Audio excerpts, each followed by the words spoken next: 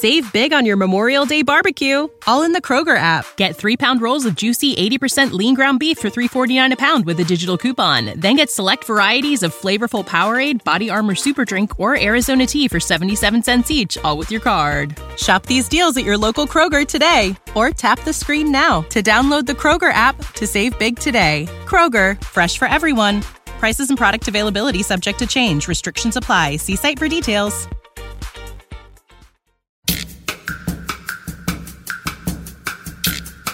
Welcome to Lit Up. This episode, we have a controversial figure, and some of you may be angry that he's on, some of you might be excited. It's James Frey.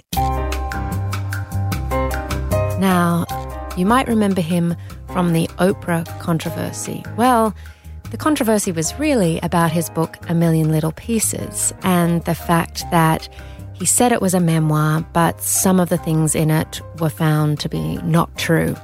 I really did enjoy his new novel, Katerina. It's a pretty sexy book. It's set between Los Angeles, current-day Los Angeles, and Paris back in 1992. So it's very evocative. It's about a young man. It's kind of a coming-of-age story in Paris, and then it's juxtaposed with this successful writer type who lives in LA, pretty much like James himself. So I think you'll be able to extrapolate a lot of things from our conversation. I really do recommend the book. So for this episode with James, we recorded at his publisher's.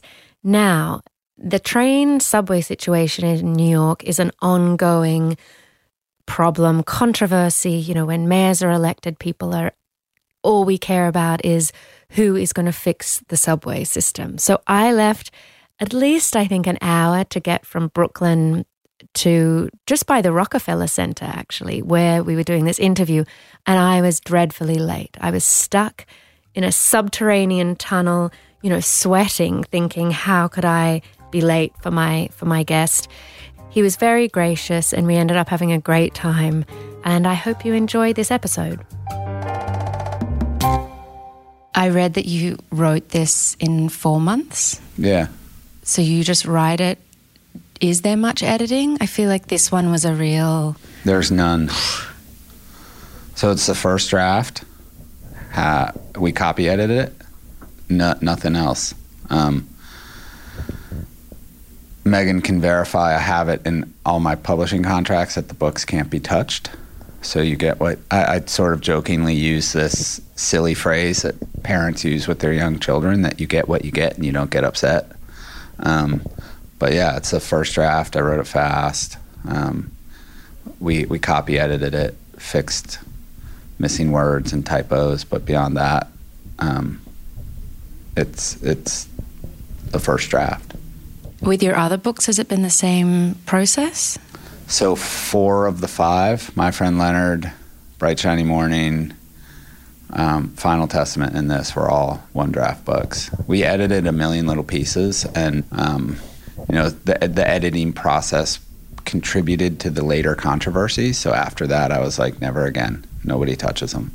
I mean, I think that's obviously why they feel so immediate as well, because they're not kind of squished into something else. Is that part of it too? I don't know. I mean, part of editing it is, I believe I have figured out how to write in a way that is singular, in that if you read something that I write, and you've ever read anything I've written before, you'll know it's me, right? And I do weird things with structure and architecture, and I do weird things with how I lay out the words and the rhythms of the words that I use. I use always an unconventional grammar system that's just sort of my own thing. So it's hard, I think, to edit them even if you wanted to. Like, you can't apply conventional editing onto a book that rejects conventionality, right? I also don't want to read them, and I don't want to do any more work on them when they're done. Like, it's done. Is it even hard going through this process now of having to talk about the book? Well, you're the first interview I'm doing, so it's not hard today. Yeah. I always sort of jokingly say, like, writers, or at least me, by nature, I'm a solitary person, right? I'm happiest alone. I'm happiest alone in a room. And then we get sort of thrust out or into this thing where we have to be extroverts, right? Like, I'll go to an event tonight, and I know I'm there to put on a show for whoever shows up. They're not coming to see sort of quiet, staid, pensive James Frey. They're there to see a snarling, swearing, leather pants wearing motherfucker. Have you got your leather pants ready? Oh yeah, absolutely. I love it.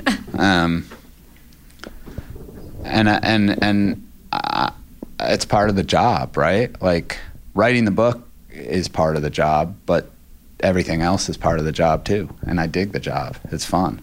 So it's not hard to switch from those parts of yourself? I mean, the hardest part about touring is the lack of time alone, right? You go from place to place, from city to city, basically a new city every day, and you're always around people. And you're always talking, right? And sometimes I just don't want to talk. I mean, I'm always ready for the events.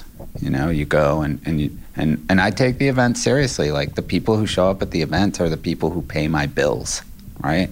Literally, they buy the books, and they pay my bills, and I respect the fact deeply that they spend their time and their money with what I do, and so I try to make sure that I show them respect and love, and I sign everybody's book. I personalize every book. I try to have a conversation with everybody there.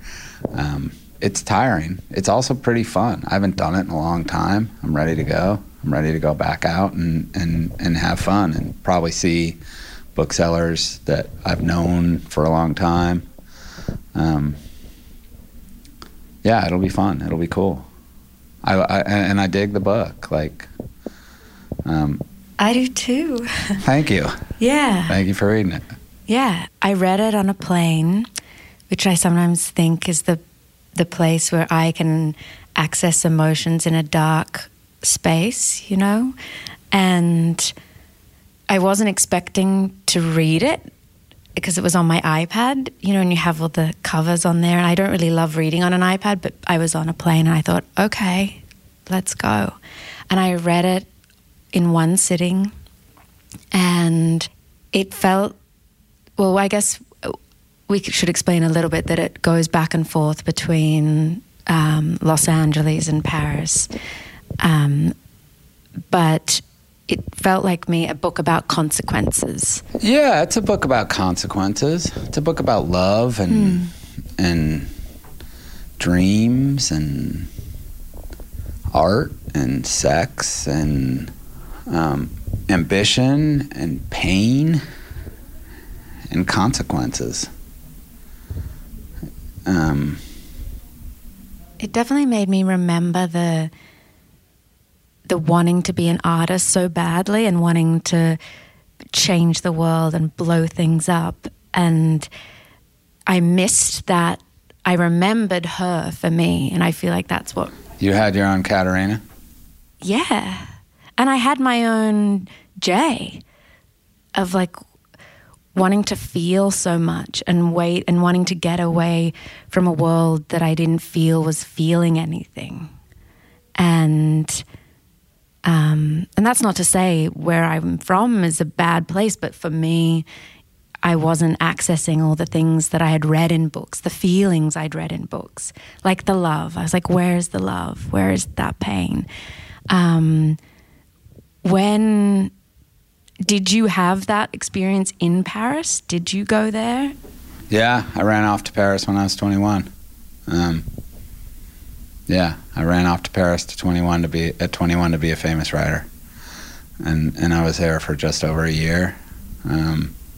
I lived on Rue Saint-Placide, 18 Rue Saint-Placide, yeah, I fucking tore it up. I remember I got there and I couldn't believe that it existed. I'd read books. I'd read Tropic of Cancer, which is what lit me up and made me go. But by the time I got there, I had read Baudelaire and Rimbaud and Hugo, and I had read, the law to Hemingway and Fitzgerald and those dudes. And so I had a lot of very romantic ideas about what Paris would be. And I got there, and it exceeded all of them. To just walk, right? To step out your door and walk. And everywhere you went, there was beauty and food and art and beautiful girls and wonders, right? You walk into the Louvre alone with nothing to do but walk around and look at shit, and you can just have your mind blown. And as much time as you spend in there, you're always going to find something else that wrecks you, right? That you can't believe exists. And you can do that in the Louvre, you can do that in the d'Orsay, you can do that in Le Centre Pompidou, you can do it in Musée Picasso, you can do it just walking down the fucking street, right? Seeing food in the window, and you're like, God, that looks good. God, there's nothing I want more in the world than that, right? To sit at a coffee shop and watch people walk by, to walk into a bar, sit alone, and get drunk and watch people, to sit in a park and read a book. It was magnificent. And I was young and free and insane and ambitious, and I just wanted to feel and look and touch and read and have my heart beat faster and have my heart broken. So I did it. And coming home, what was that transition like? Transition back to America? Yeah. So I went from Paris to London. I was in London for a few months, and I came home from there and moved to a small town in North Carolina. And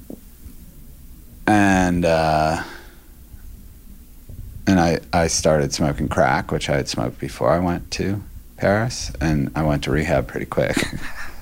I mean, listen, I love America for all of its beauty and horror and magnificence and idiocy. But we're a young, immature, insane country, and it's not the sort of glory and old magnificence of France, of Paris. Like when you walk even down the street next to the Louvre, much less going into it, and you think about the simple fact that was some motherfucker's house, right? That was the king's house. That was just one of them. This is the nicest one and the biggest one, but it was still some dude's house. And everything in it was his, right? You're just like, fuck, man. Why decide to kind of access that time now? Because I'm old enough to look back, right? I'm old enough to look back at it and remember it.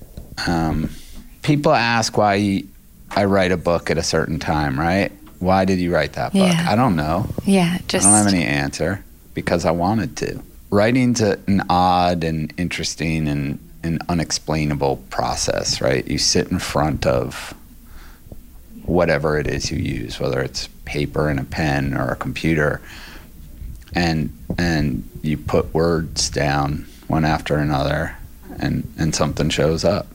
I feel like I carry books around with me, right? I don't use outlines. I just feel like I have books inside me, and at a certain point I decided that it's time to write one of them. And a year and a half ago or so, I was like tired of what I was doing. I was depressed. I was unhappy, and there's no reason I should have been. Right? Like, I've had so many blessings in my life. I've literally nothing to complain about. But I still, felt awful. And it sounds corny ass writer bullshit, but I talked to my agent, and And he was like, dude, you got to write a fucking book. It's one of my favorite scenes in the book, and I know it's not, I don't know if it's meant to be significant or not, but I laughed having spent so much time in LA, and to have an agent, you know, like a big agent sit down at the pool with you and actually tell a writer to go write a book instead of, you know, the franchise, this and that and that. I was like, oh, he was in a bad place if his agent is telling him to go write a book, like a literary book, you know? Yeah, it was go write your book. And it was slightly more complicated than that. I have a shrink I talk to sometimes. I don't have a regular schedule with them like a lot of people do. I just call them when I feel like it, right?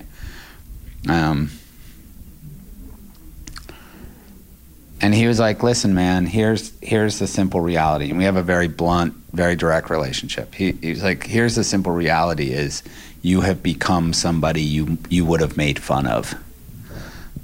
He was like, when I met you, you would have made fun of who you are now.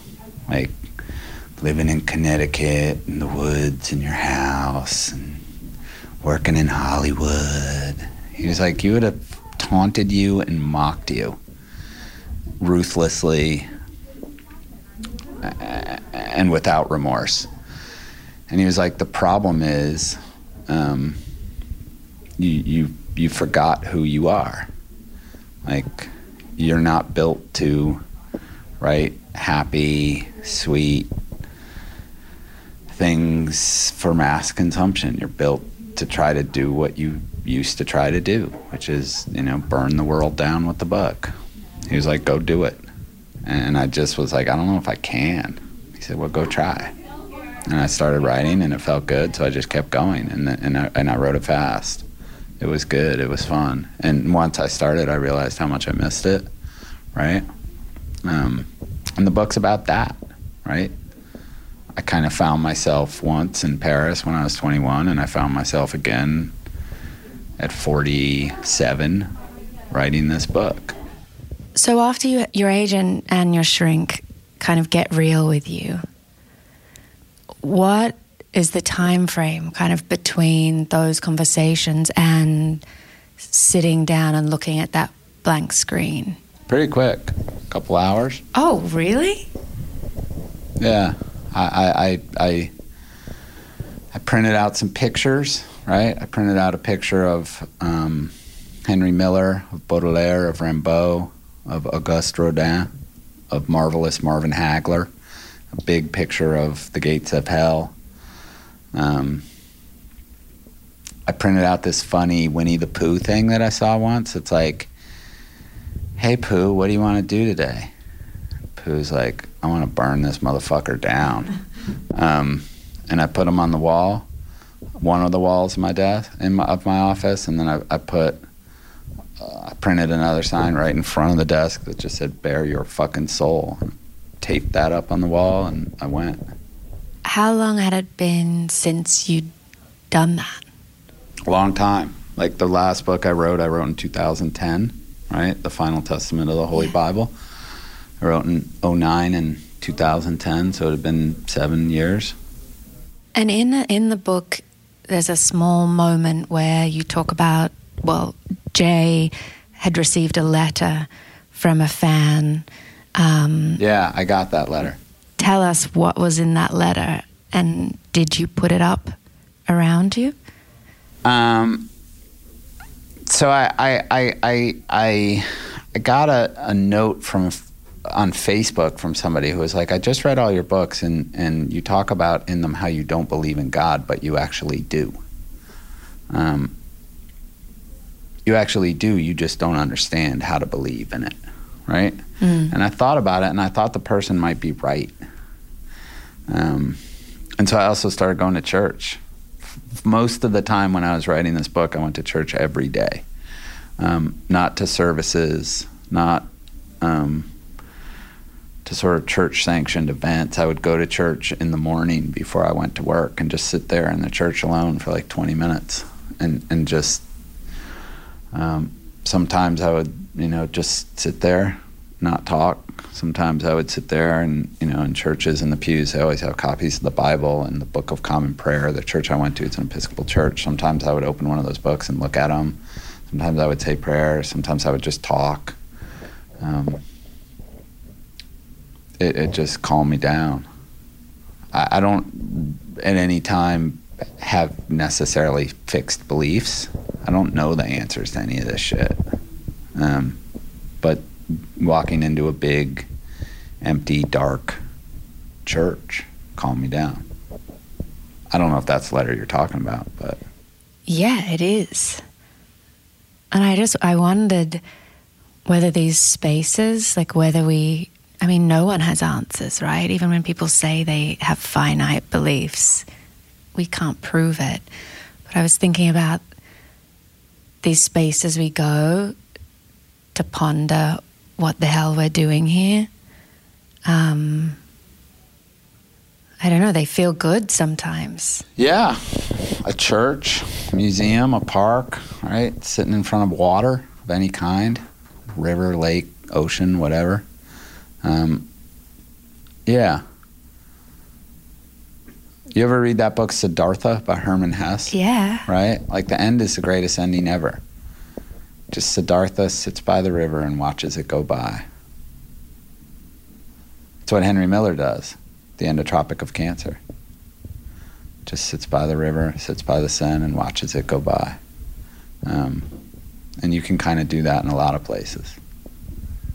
Well, it makes me think another part in the book where you talk about art and how with things we love and art we love, we don't try and put them in a category like fiction, non-fiction, impressionist, this.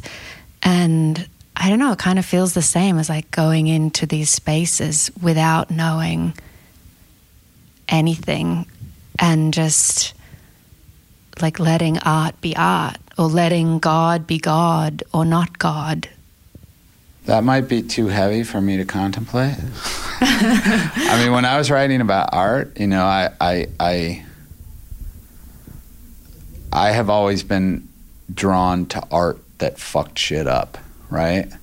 And to people who made things that were problematic and that were misunderstood and that changed everything that came after them, right?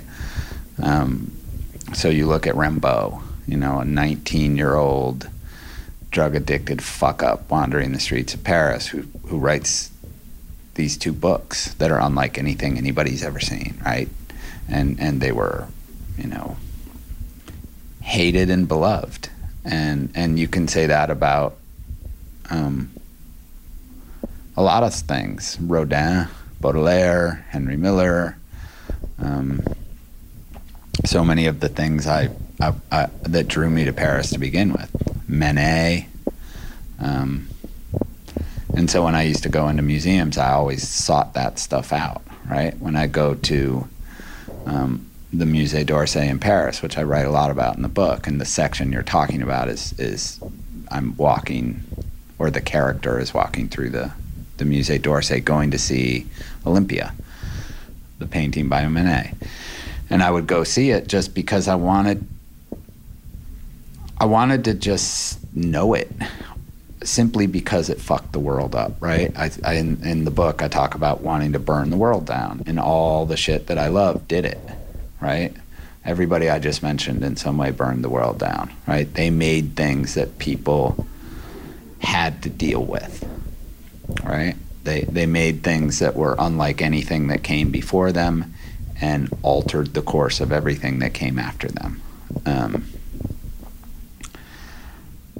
And so when I was young and in Paris, and after I left and came back, that was always the goal.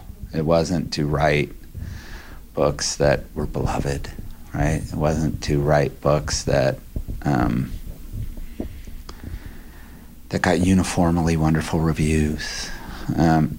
It was to write shit that caused problems, that made people take a position, that made people have an opinion, that made people either love them or hate them.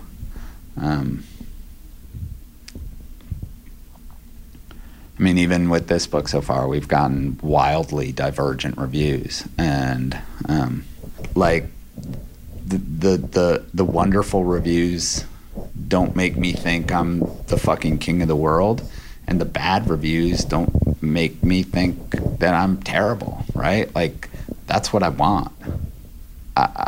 There was a review in England recently that was just brutal, and I just read it and laughed. I was like, it's great. The fact that I made this guy write this, that whatever I did in that book made him feel such deep hatred is great. I think maybe people decide how they want to feel before they even read your books. And then... Sure, yeah, for sure. Which but is also I know that too. I mean, I said when I first came to Simon & Schuster and we were talking about, how we were going to release it and what the strategy was going to be, I was like, listen, here's what's going to happen. Half the reviews will be magnificent and half the reviews will be just awful. And everybody sort of laughed, right? Oh, yeah. But the book's so good, everybody's going to love it. And I was like, no, they're not. There are going to be a whole bunch of people who hate it. And that's what's happened so far, and that's awesome. The problem will be when people can shrug it off, right? When I can't do that anymore. When I write a book that people are just like, well, that was boring. That didn't make me feel anything. The goal is always to make you feel. The goal is to put words together and tell a story in a way that makes you feel deeply, and I don't care what that is. Did you feel it was time to write into, the big scandal with A Million Little Pieces? Like, had you avoided writing about that before and it was... No, I mean, there's a little section in Bright Shiny Morning that could be considered related to it. I hadn't avoided it. I did other stuff. Like, I wrote a big book about LA. I wrote a book about God. I did other things. It's not even really part of this book. The only time I address it is maybe in a half-page long section. Yeah, it's in this book a lot. I don't know. I felt like it... But that's why I really... I mean, the spirit of it, like burning the world down is a, something I come back to again and again and again and again in this book, right? Like, as a 21-year-old in Paris, I didn't want to be a writer who, like I said earlier, was beloved. I didn't want to be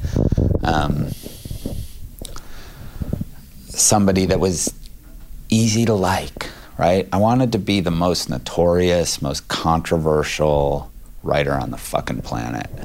That was the goal from the moment I started, to be Baudelaire or Rimbaud or Henry Miller, right? To write books that were divisive and force people to go one way or the other. The story of A Million Little Pieces is interesting.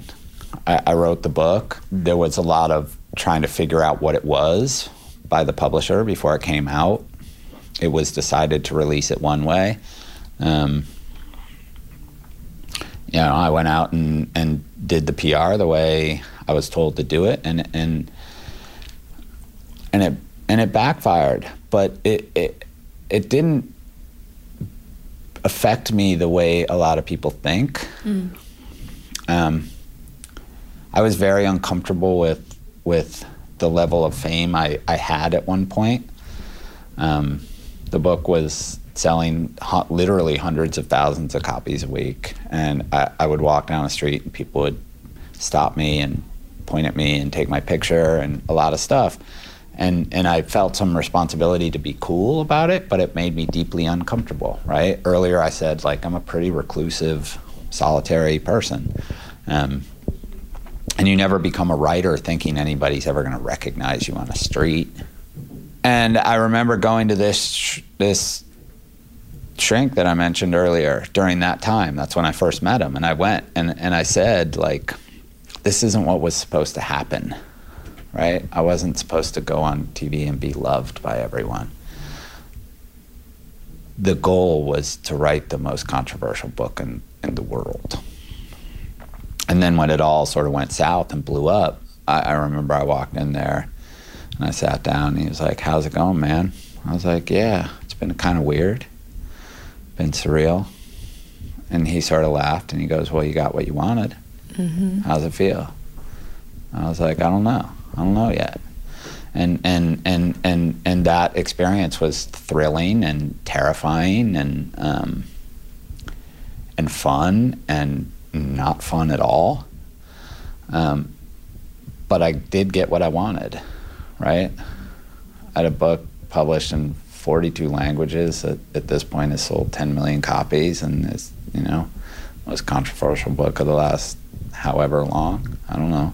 I also feel like it changed publishing, didn't it? Like so many people I get to chat to, we're talking about their novels, and I'm doing quotes now, and everything. I mean, it nobody is their lives. Nobody publishes a memoir without a disclaimer anymore, right? People are very clear about, or not, about what things are, right? They're either very clear about what they are or they lay these disclaimers in that allow them great freedom within the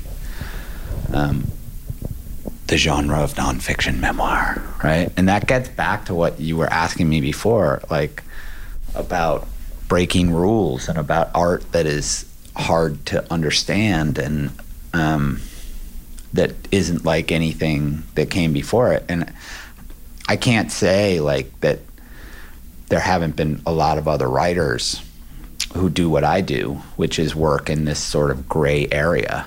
It's not really fiction and it's not really nonfiction, right? It's something in between those things. So we sort of laugh. If I write 1 million little pieces, right, and I use my real name in it, everybody reads it and just wants to figure out what in it isn't true. If I write Katerina and I use the name Jay, literally everybody asks me, well, what in it is true, right? And the point is, it doesn't fucking matter that they're the same thing. They're just a story that may come from my life in some way, but not even may, that does. But that also I say I have the right to alter, manipulate, change, enhance, or not in any way I fucking please. And that these rules don't matter to me. I don't give a shit if somebody thinks it's fiction or somebody thinks it's nonfiction or they don't understand why it can't really not be either one of them. I don't care about using traditional grammar or laying out the words on the page in a traditional way. None of that matters. All that matters is when you engage with it, does it make you feel something, right? And if it does, then I win.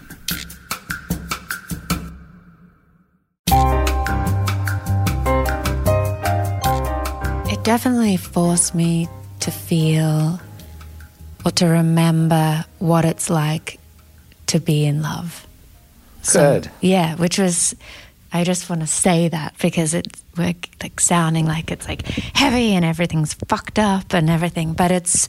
No, mostly it's about love and sex. Mostly, yeah. And so fun. And like remembering, like getting to relive being in your 20s and falling in love for the first time, really, and getting to kind of play adult for the first time and kind of think of, I don't know, when when you're young, you have all the adult privileges without any adult responsibilities, right? You can sleep wherever you want. You can drink whatever you want. You can do whatever you want. But you haven't settled into life yet. You probably, at least I didn't have very many bills. I didn't have a house. I didn't have, all this shit. I could do whatever the fuck I wanted. And I did. It's also fun to tap back into the fantasy of those people we had at those times, which is what happens here, getting, that the opening of getting a message on Facebook from someone who kind of knows stuff about you, and then I don't want to give too much away, but, obviously they have known each other and there's this kind of real connection. But I found it so fun to kind of go back into my own life, like with who those people were. And yeah, I think most people have somebody in their life that they wonder about. We love the memories we have, even though they hurt. Yeah. And I had somebody like that in my life, and I've always wondered where she is and what she's doing and how it went. And the reality is I haven't ever heard from her, right? I don't know where she is. I don't know what she's doing. But I sort of used that as a jumping off point for the book. What would it be like if I heard from her? In my old age, what would it be like? What would we talk about? How would it go? I think very few people marry their first love or end up spending their life with their first love.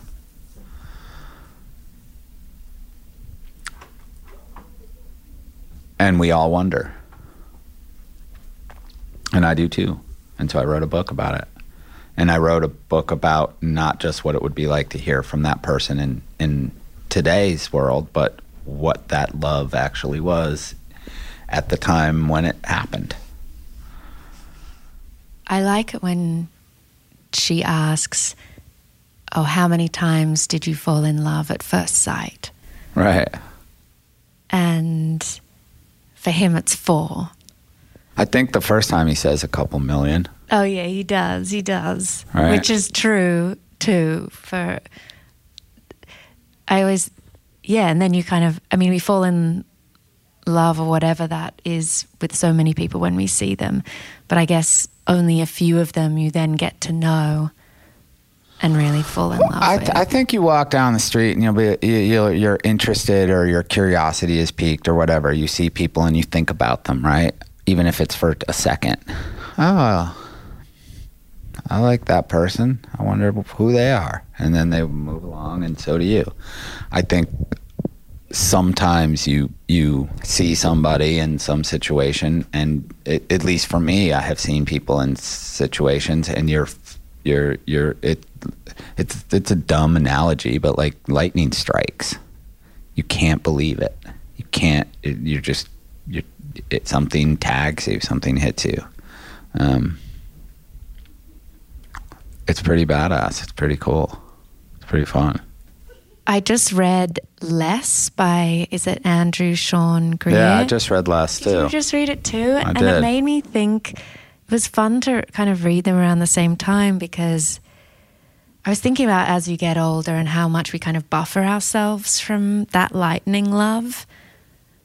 And Less is in a very weird way. Less is a very, it's not at all like Katerina, but it's also very much like Katerina. It's about an aging writer coming to terms with the loves of his life. I loved it. I thought it was great.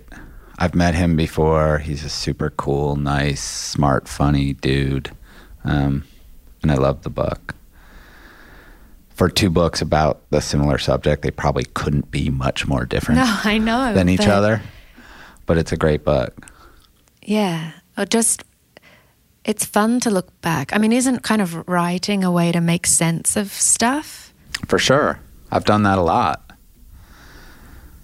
To make sense of what you think and what you feel. Is that why kind of once it's out, you don't need to shape it anymore? I don't read my own books because I don't want to. I think it's weird to like sit there and read your own book. I don't ever want to be the dude who like spends his time reading his own book. When you do that, your therapist is really gonna like have some harsh words. I don't want to read it and think about what I should have done differently. I don't want to read it and be disappointed. They're done, right?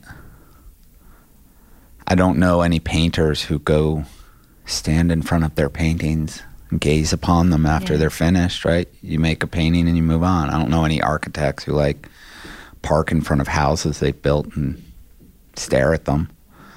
It's just like I don't feel comfortable reading my own books, and once I'm done, they're not mine anymore, right? They're mine when I'm writing them, but once they're done, they're not mine. They're for whoever wants them. Are there other books that you've written like this that haven't gone out into the world? Have I ever written any books that haven't been published? Yeah. I've thrown books away. Yeah. Yeah, there was a couple books that a couple ended up in the bottom of the Seine. There was a book that ended up in Lake Michigan. There's a fragment. There's like half a book that I still have on my computer that I wrote probably 5 years before A Million Little Pieces came out. It has the dumbest title in the history of the world. What is it? You have to tell us. It's called The Wind Howls Ha. Like, so dumb. You heard it here first. I have gone back and read that, and it just made me laugh. Like, I can see what I was trying to do. I just didn't know how to do it. I ultimately did figure out how to do it. It's a funny, weird, dumb book. Is it nice sometimes to like think of that guy? I have very romantic memories of like the process of becoming a writer, a book writer. It was a long process, right? I started trying to do it when I was 21, and A Million Little Pieces came out when I was 32. So it wasn't quick or easy, or I wasn't one of these people who could sit down and write a book at a young age. It took me a long time to figure it out, and I loved the process of figuring it out. I lived in Chicago for a while and worked in bars as a doorman, and I would work from 8 at night till 4 in the morning, and I would walk home, and I was usually pretty jacked on caffeine, and then I would write, and I would go to sleep at 2 in the afternoon, and I'd wake up at 7:30 and go back to work. And I loved that. It was monastic and simple and very lonely and amazing. I had no money. Nobody gave a fuck about what I did. The only person who thought I could do to write books that people would read was me. But I was really happy. And every time I write a book, I try to find that place of solitude and loneliness and freedom and ambition and to remember that I don't have to give a fuck when I sit down in front of that machine. Just get the next word right. I mean, that's the trouble, isn't it? When you have success, to try, like, to get back to that place. It's never been trouble for me. Oh, okay. I mean, it's like success. Like there's things in the Tao Te Ching, right? Success and failure. There's no difference, right? It doesn't matter. It doesn't matter if you have huge success or you fail over and over again. That the point is to do what makes your heart sing. And I love to sit in a room by myself and listen to music and put words next to each other and tell a story with them. It makes me deeply happy. And it made me deeply happy then, and it makes me deeply happy now. The trappings that surround me are probably a lot different, but it still just makes me happy. I still listen to the same music. I still wear the same dumb clothes. I still swear, and I still believe in the same things that you can do whatever you want. You don't have to follow rules. You don't have to follow conventions. You don't have to live up to anybody's expectations. That you can just make something for the sake of making it. You can write something for the sake of doing it. And then whatever happens when you're done happens. I enjoyed reading from your, Jay's perspective, your perspective, like about sex and things. And I was like, this is one of the sexiest books I've read in so long. I love this. And thanks. Yeah. I was like, oh, why is everyone avoiding writing about the best thing we can all do in the whole world? I've had people say, like, I wish you wrote about sex more like a woman. And I'm like, well, how the fuck do I do that? Like, I don't know how a woman thinks about this shit. All I know is how I think about it. I can remember, like, what was said and try to get that right. I can remember what we did and describe it. Again, like, I'm going to do what I want to do. I think it's okay for people to be whoever they are. Whether that's a man, a woman, whether that's gay, straight, or other. We're allowed to be whoever we are, and we're allowed to express ourselves however we want. And it's cool. Well, and also, like, sex isn't, like, you're really not in the other person's head when you're having it. You're in your own head. I don't know. So I just think they're interesting conversations. I shudder to think about being in someone else's head during... it might be magnificent. It might be deeply embarrassing, right? But yeah, most people love to fuck, right? Very simply, that sex is a big part of our lives. And in America particularly, we live in a very repressed sexual culture where we're not supposed to talk about it or be open about it, or we're told that having sex with other people is wrong in some way.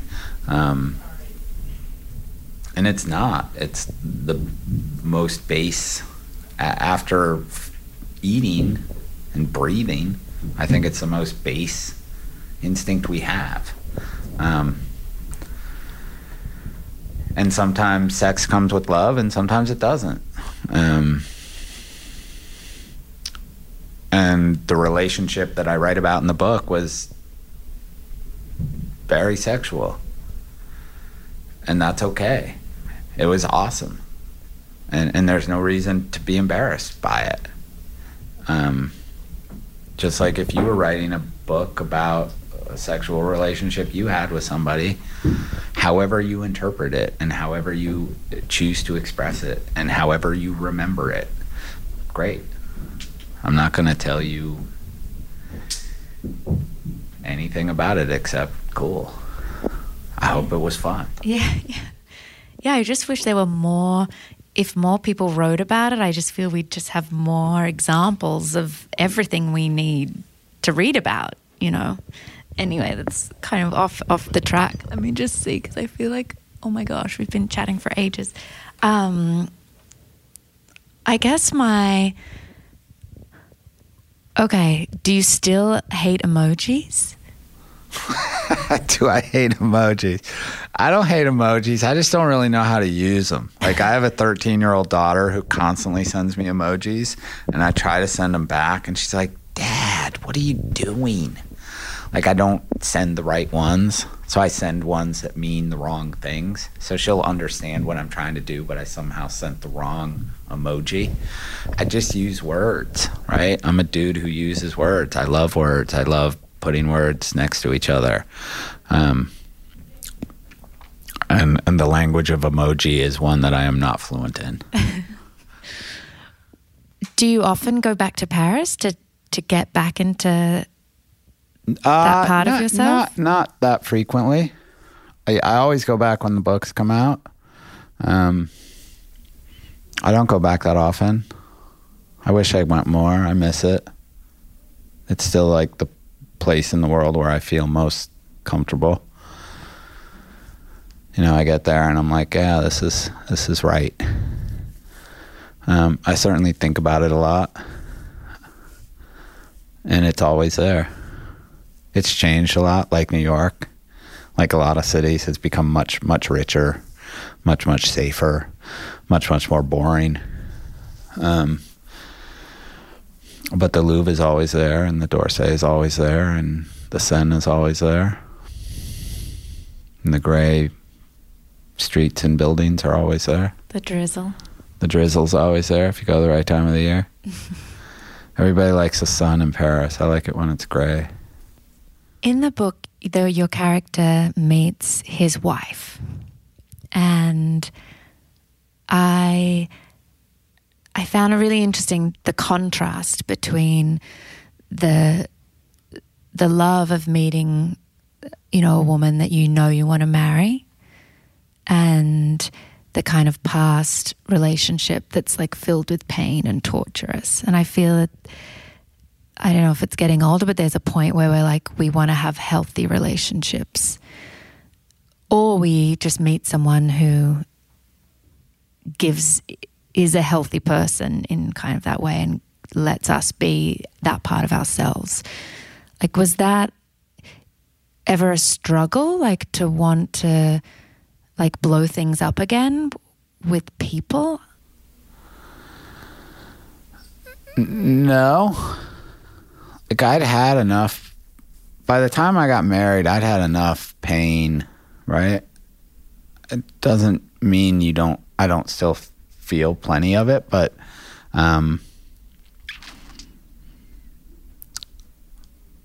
there were relationships that I had before I was married where I may have deeply, deeply, deeply loved the person I was with, but I also knew that I wouldn't be able to stay with them for long periods of time because we would just destroy each other. And then I met somebody who I deeply, deeply, deeply loved that I knew I could stay with for a long period of time without destroying each other. And I wanted to be with her. And I don't think that's youth. I think that's just how it happens sometimes.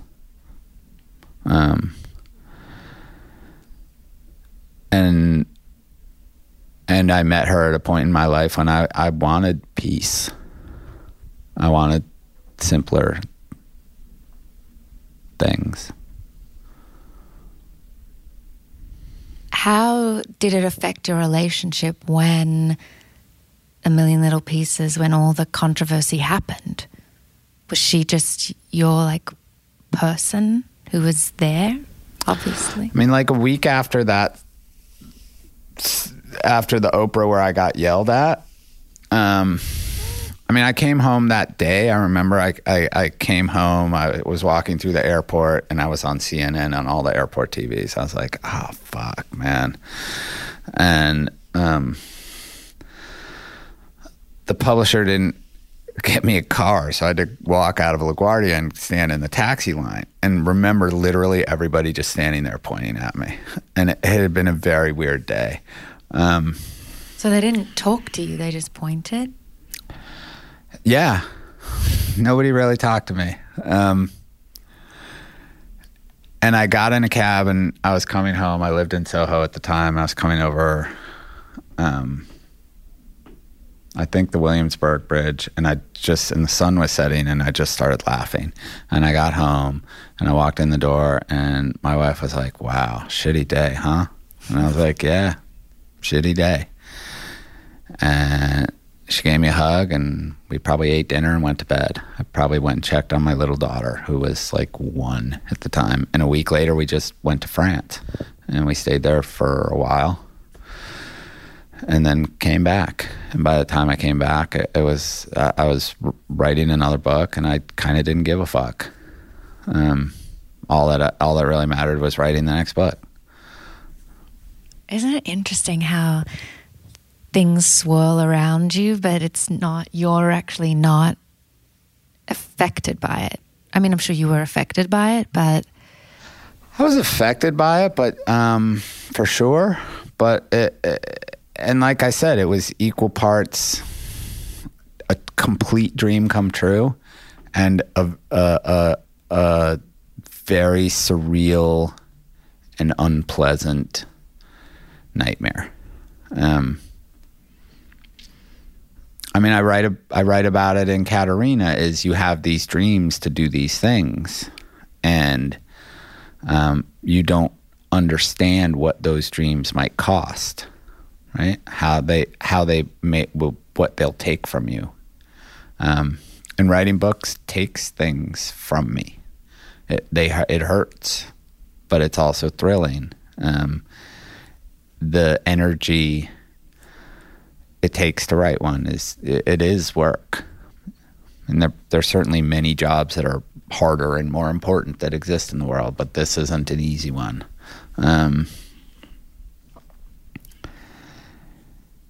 You don't think about the cost. Like football players, maybe it's a weird analogy, football players just think, I'm going to be a great football player. They don't think about, well, 10 years after you're done, you're going to lose your memory and your knees are going to be shot. Fighters who I love fighters don't think about the damage they're doing to their bodies when they fight. And I sometimes think, at least in my case, I didn't understand the toll writing the kinds of books I wanted to write, and I believe I have written, would take on my soul. And it takes one. I won't be able to do it forever. I don't know how much longer I've got. A couple more books probably. But at some point I won't be able to do it because I'll be tapped out. Is that when you go and sit in the church, or why are you drawn there? To a church? Yeah. Just because it's peace. It's hard to find peace in the world. In the world we're living in today, it's increasingly difficult. I just find peace there. I can sit there and be calm. Do you ever talk, I mean, when you're talking, are you talking to yourself, to God, or to a... Both. Different times. Yeah. Yeah, I talk to God. I talk to God, for sure. I don't, and there are days when I absolutely believe that God is listening to me, and there are days when I think I'm a fool. And that's okay too. I don't think I have to have some steadfast, inflexible, unchangeable belief. I can not know. Or I can believe one thing on one day and believe another thing on another day. I mean, it's another corny analogy. I'm full of them, but I think like sometimes I feel like I'm like a volcano, right? And volcanoes eventually burn out. Every few years I erupt, and then I wait until I'm ready to erupt again, and then I do. And at one point I'll be done. I won't. The volcano will be tapped out. And is that waiting period when you write other things? Like scripts, or do they take what a book takes from you? It doesn't sound like it. No, that's just work. Yeah. That's just a job. I mean, I'm skilled enough writer that I can write on demand at any time. If you said, James, can you write something for me right now and I'll give you this amount of money to do it? I'd be like, yeah, sure. But it's not going to probably be something like what I write when I write a book. Mm-hmm. If you want me to come up with an idea for something, I can probably do it. But it's not, I'm not bearing my soul. Yeah. I'm not trying to wreck you. I'm not trying to make you feel something deeply. I'm just doing a job. I'm doing what I get paid to do. But when I write the books, the adult books that have my name on them, I try to wreck you one way or another. I want to enrage you or break your heart. I want you to feel great joy, or I want you to despise what you're reading. That's the game. That's probably the perfect place to end. Cool. Because, yeah, the book, it did a lot to me, and I really enjoyed reading it, and it blew up a lot for me. We'll leave it at that, but thank you. Thank you. Thanks for having me. Thanks for reading it. My pleasure. Thanks for chatting with me for a while. It's great. Thanks. Thanks for listening to this episode. I'm sure people have many comments and questions and feelings about James. I guess my main takeaway was, how long do we punish people for lying or making a mistake? And it really made me think about that. We had a great time, and I think maybe one of the ways you kind of recover from something like that is to make art that speaks directly to your mistake, and that's exactly what he did. So everyone can have their own opinions. Let us know. You can contact us on @LitUpShow on Twitter or Instagram. When you need mealtime inspiration, it's worth shopping Kroger, where you'll find over 30,000 mouth-watering choices that excite your inner foodie. And no matter what tasty choice you make, you'll enjoy our everyday low prices, plus extra ways to save, like digital coupons worth over $600 each week. You can also save up to $1 off per gallon at the pump with fuel points. More savings and more inspiring flavors make shopping Kroger worth it every time. Kroger, fresh for everyone. Fuel restrictions apply. Save big on your Memorial Day barbecue, all in the Kroger app. Get 3-pound rolls of juicy 80% lean ground beef for $3.49 a pound with a digital coupon. Then get select varieties of flavorful Powerade, Body Armor Super Drink, or Arizona tea for 77 cents each, all with your card. Shop these deals at your local Kroger today, or tap the screen now to download the Kroger app to save big today. Kroger, fresh for everyone.